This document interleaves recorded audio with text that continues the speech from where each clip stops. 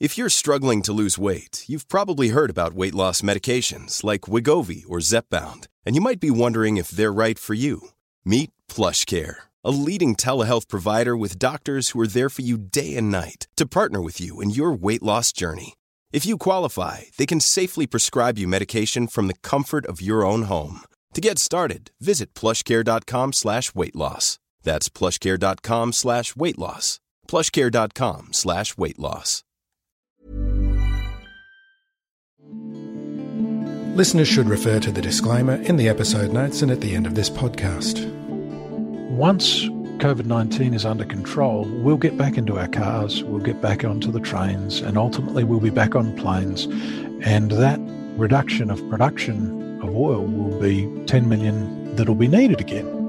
So I felt very attracted to oil stocks that had been knocked down 70%. G'day and welcome back to the Equity Investor Journey, brought to you by the Australian Shareholders Association. I'm Phil Muscatello. In this episode, I'd like to introduce Michael D. from Pythagoras Investing. Hello, Michael. Good day, Phil. According to Michael, the Pythagoras Timing Index predicts upcoming share events based on a reading of the Volatility Index. Tell us about volatility and how Pythagoras utilises this measure.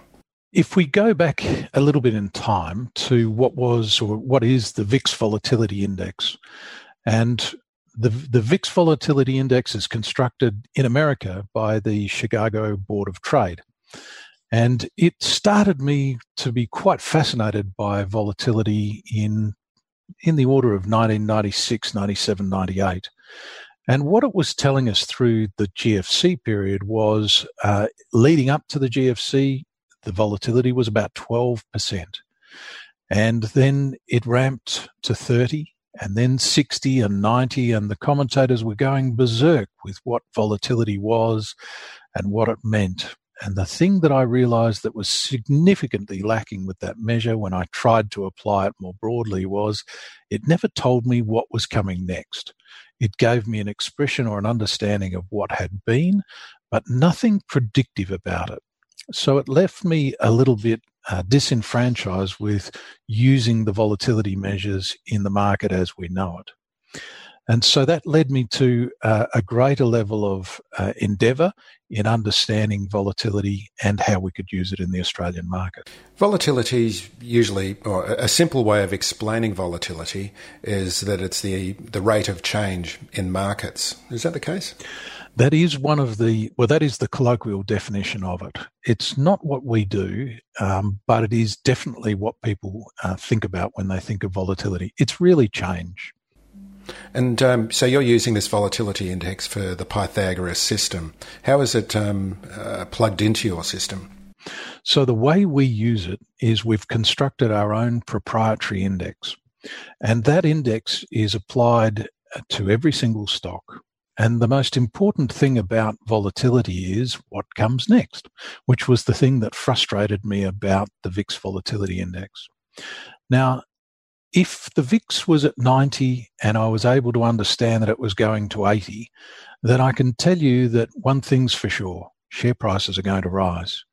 And that's what we've done. That's the most basic concept that we've applied in our mathematics to the Australian shares that we offer, that when volatility is rising and begins to fall, you'll get a increase in share prices.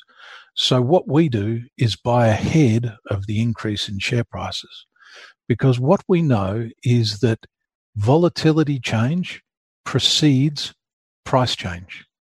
I'll just say that again because that is absolutely contrary to everything that's understood. Volatility change precedes price change. And what we're doing is just trading in advance of that price change. So we can buy ahead of a rise and sell ahead of a reduction. That is the most basic way to outline what we do at Pythagoras, but I can explain that more later if you wish. Oh, I'd love to. Let's talk about it now. Sure. Well, the thing about investing that we know that's very, very important is to be a very good investor, you need to be disciplined, you need to be focused, and you need to be resilient. You need to be realistic about what you do, and you need to keep it very, very simple. So all in all, you need to be quite unemotional. and you need to be quite planned and methodological. Now, as human beings with human biases, it's one of the things that we struggle with the most. And the reality is we're hardwired to be emotional. We don't really have the capacity to be unemotional about terribly many things. And there's a very, very few people that can be unemotional when it comes time to invest, because most people want to buy when it's rising and going higher and everybody's euphoric, and most don't want to buy when the opportunities present, which is where the harder times come to the market. And so what we're doing is actually highlighting those biases and cutting through them using the maths, because there's a few things going on that people don't even realize. So as I said, we construct, measure and track the changes with volatility, and we use that to make recommendations. Now, broadly, the way the stock market is analysed is by using events. So a managing director retires, the finance director gets promoted, a new acquisition, whatever it is, we analyse it through events. Now, as an analyst of old, I can tell you that I would have had 80 to 100 stocks that I would have analysed. Now, I can guarantee you I didn't look at those stocks every day. I picked up the screaming baby. I picked up the stock when it needed attention. And that was generally when there was an event that had occurred. Now, when that event occurs, you've got an ability to do some work, do some analysis, come up with a decision, and then enact that. Now, the problem with the internet and email and the way information flows in this market is you don't have time to react to information because everybody's got it at the same time. Not only that, everyone's got the right answer at the right time. So when they're trying to act, they're all trying to act at the one time. And that causes difficulties because no one can get what they want done at the same time. Now, the counterpoint is what we do. So I would call that reactive investing, and I think you would agree. The counterpoint is we're constantly taking price inputs into our systems. We're running them through our volatility models, which run to north of 100,000 lines of code. We're looking at the way that volatility is reacting, and then we're doing our buying and selling when it's needed ahead of those price events. So again, volatility reacts first and then price. Now, the beautiful thing about that, from my point of view and from our clients' point of view, is that the returns have been pretty fantastic. In actual fact, for the 70 stocks that we currently offer, the returns, the actual realised returns have been north of 18% when the market capital growth did just shy of 5%. So that's what we're doing. And in effect, we're taking advantage of those price cycles that exhibit themselves all of the time in the market. Most people stick their fingers in the ears, close their eyes, and make funny noises to try and ignore it happening. What we're trying to do is give people the power to utilize those in their investing. You alluded to being a research analyst. Tell us a bit about your past. And you worked at QIC, didn't you, which was the Queensland Investment Corporation? That's exactly right. Yes, I was in there in the mid-90s until 2008, just prior to the GFC. In a lot of ways, the QIC was probably the last genuine long-term investor of its time and probably the forerunner to the Future Fund. But one of the things that I realised personally as a result of working there was that around the time of the GFC, fundamental analysis had taken a major departure from what we had done. And that was because in the GFC, what I came to realise was the internationalisation of business and the way geopolitical events sweep the world. And it formed a need for me to understand those geopolitics with a naive endeavour to believe that I could predict and understand and use them to my advantage. But I realised quite quickly that it's actually a very, very difficult science to conquer. So at QIC, we did very, very fundamental research. We had telephone conversations probably every month, maybe every 6 weeks, with the managing directors of each of our investments and a lot of others that we didn't invest in.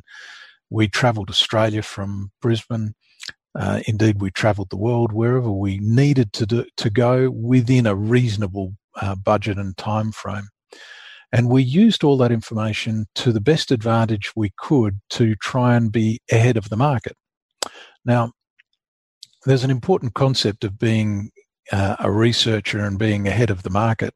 Certainly at that time, we were doing good fundamental grassroots work. For instance, if we had a Victorian car parts manufacturer, for example, that was putting on a third production line, we would be in touch with the management. We would know the cost of that production line.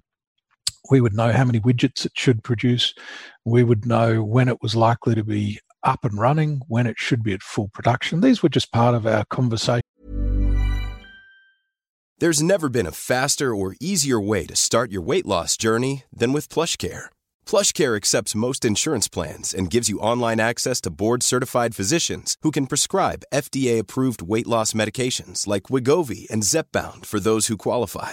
Take charge of your health and speak with a board-certified physician about a weight loss plan that's right for you. Get started today at plushcare.com/weight loss. That's plushcare.com/weight loss. plushcare.com/weight loss. That we would have. And when you ring a managing director or a finance director and say, how's that production line going? And at the other end of the line, it's, well, let me tell you, you get an idea. It doesn't have to be inside information like people, I think, thought it was. But the reality is you got a really good idea as to what's going on in that business by spending 20 minutes or 15 minutes on the telephone. So that was a lot of what we did through that time. And we set up networks as extensive as we possibly could. But again, we got caught in that trap of once one person knows, once a broker knows, once it's published. Newsletters in the 1990s used to be posted to people. Do you remember those times, Phil? And we used to get notes from brokers faxed to us every morning. Clearly that doesn't happen anymore. And so you have a paradigm shift of real substance and probably not well understood.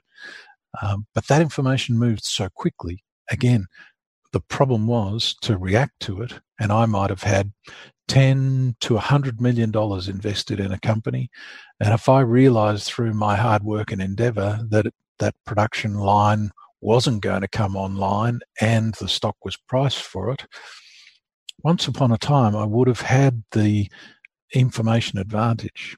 That no longer exists anymore. So that's what we were doing. And it was a wonderful training ground for a lot of different reasons. And I enjoyed it immensely, but it was time to do something different. And that's probably, again, the nexus of Pythagoras Investing. Okay, well, that's a good point to come back to Pythagoras. And you alluded to 70 stocks that you cover. Why 70 and why those particular stocks? What sort of sectors are you looking at? And give us a bit of an overview of the universe of stocks that you cover. We actually take hundreds of stocks. One of the things that we can mathematically see is when a share price is manipulated. And a manipulation of a share price means that it's not true to what it ought to be. If it's not true to what it ought to be, then I don't want our clients involved in that stock. So we very quickly jettison those stocks from the offering. And the second thing is we've got an insight as to the quality of management. And so we use that. It's a little cruder, but we use that to weed out stocks that we don't think are appropriate. So all of the time, we're trying to get the highest possibility of the highest returns for our clients. So therefore, those stocks choose themselves in that way.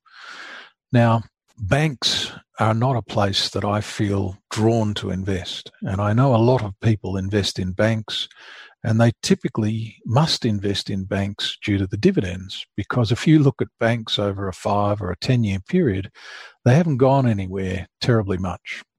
And I'm trying to ignore the last 2 months of returns because they've pretty much halved since then. Now, if I put my fundamental hat on and think about banks, one of the critical elements of the banking system at the moment has been to satisfy the need of the government to not be too aggressive with mortgage holders and debt holders. And so that means there's been an amount of moral suasion, which isn't a word that I have used since the 1980s when I was studying all of those textbooks. But the moral suasion has been brought to bear on the banks, and they are therefore being more accommodating. Now, if you say that fast, you can pretty much let that slip by. But in practice, what it means to be a bank at the moment is taking on more risk. And you could argue that, well, a bank doesn't have a choice, because if I look down my street, maybe 1 in 8 or 1 in 10 would be being foreclosed if the banks didn't do that. But one way or the other, I just don't see it as fair that as a shareholder of a bank, I'm taking on the responsibility foisted upon me by the government on a bank, which is a system that's been protected for a long, long time. And based on the bad behaviour of the banks in the past as well. There's a lot of that in there as well, and you can talk all day about brokers and information and misinformation. I agree. Yep. And you just look back to the Royal Banking Commission, which just illustrates to you the naughty things that happen. But at the end of the day, it wouldn't have been a hard conversation to have if you were the government, just making restitution for the naughtiness of the past. Naughtiness, that's very sweet of you. Yeah. You never know what you might get brought with if you make too many comments, Phil. That's right. So look, in terms of other sectors, I've been attracted to oil and gas in these recent months, and I think that was part of the conversation we had some time ago, where when I looked at oil and I looked at COVID-19, the lack of consumption of oil in every respect through planes, trains and automobiles, and then the oversupply of the world on oil. When I looked at the March 6 OPEC meeting and then the reaction as a result of Saudi Arabia turning its back on an alliance that went back to 1960, and the way the whole world reacted to that action. But ultimately it ended up in oil supplies being cut. And I had expected that oil would be cut further than the 10% of production. But that hasn't actually happened. And then we had that massive maneuver by a foreign country that sold oil down to minus $37. And that really started me to get excited about oil and gas, because there's a few things that I know. COVID-19 is going to go away. And these were my thoughts 2 months ago. And in actual fact, one of those Ausbiz News interviews is me talking about oil some weeks ago. Once COVID-19 is under control, we'll get back into our cars, we'll get back onto the trains, and ultimately we'll be back on planes. And that reduction of production of oil will be 10 million that'll be needed again.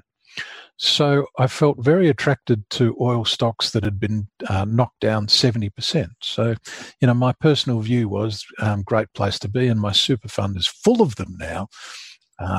If listeners want to find out more information about you and the methodology, you've set up a page for us specifically to do with this podcast. Tell us a bit about that and what we can see there.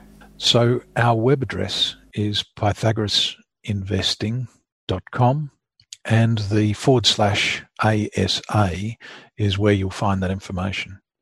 So what I've put there, because I understand that all of this is just words, and some of us learn with words, some listen, some need charts. I've put a chart there of A2 milk, and what it's showing you, and hopefully you get a chance to look at it in your own time, is even in the worst of crises that we've ever seen, there are opportunities to make money. And so that oil crisis meeting that we heard of in March, we sold just prior to that at $16.65. It's the orange blob on that chart. And then had 4 bites at the re-entry into that stock. And that's typically what we do. We don't put one lot of money down and let it sit. We diversify into the stock. That came along and gave us 4 opportunities. Within a month, we'd returned 9% on each of those 4 buys on average return.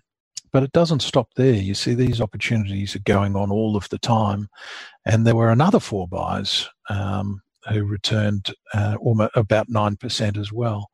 So what we're doing is taking those opportunities as they come and creating the returns for investors as they present themselves. Because as I said before, putting your fingers in your ears and closing your eyes is just a formula for not being able to make the money that's there for you to make. In addition, on that page, I've just added a little bit more information about what we do and a button there if you want to have a chat, which I'd love to do. And in addition, for those who are keen to have a trial and make it real for themselves, there's an opportunity to register your interest in a trial. And that's free, no obligation. And also some links there as well to some of your appearances on AusBiz TV, which have been excellent, I've got to say. That's great. Thank you, Phil. So yes, that's where to find us, pythagorasinvesting.com, and love to have a chat if you so desire. Okay, Michael, thank you so much for joining us on the Equity Investor Journey. It's been a pleasure speaking with you. Absolute pleasure. Thank you, Phil. The company and or guest has contributed to the costs associated with producing this episode of the Equity Investor Journey. Important, please remember these podcasts are produced to provide information and education, and they're not designed to provide financial advice, nor are they recommendations to buy shares in the companies featured. The Australian Shareholders Association does not endorse or favour any specific commercial product or company. Please obtain independent professional advice before investing. We value your feedback and questions. Please contact us at share@asa.asn.au if you have any suggestions for guests or specific questions you'd like answered.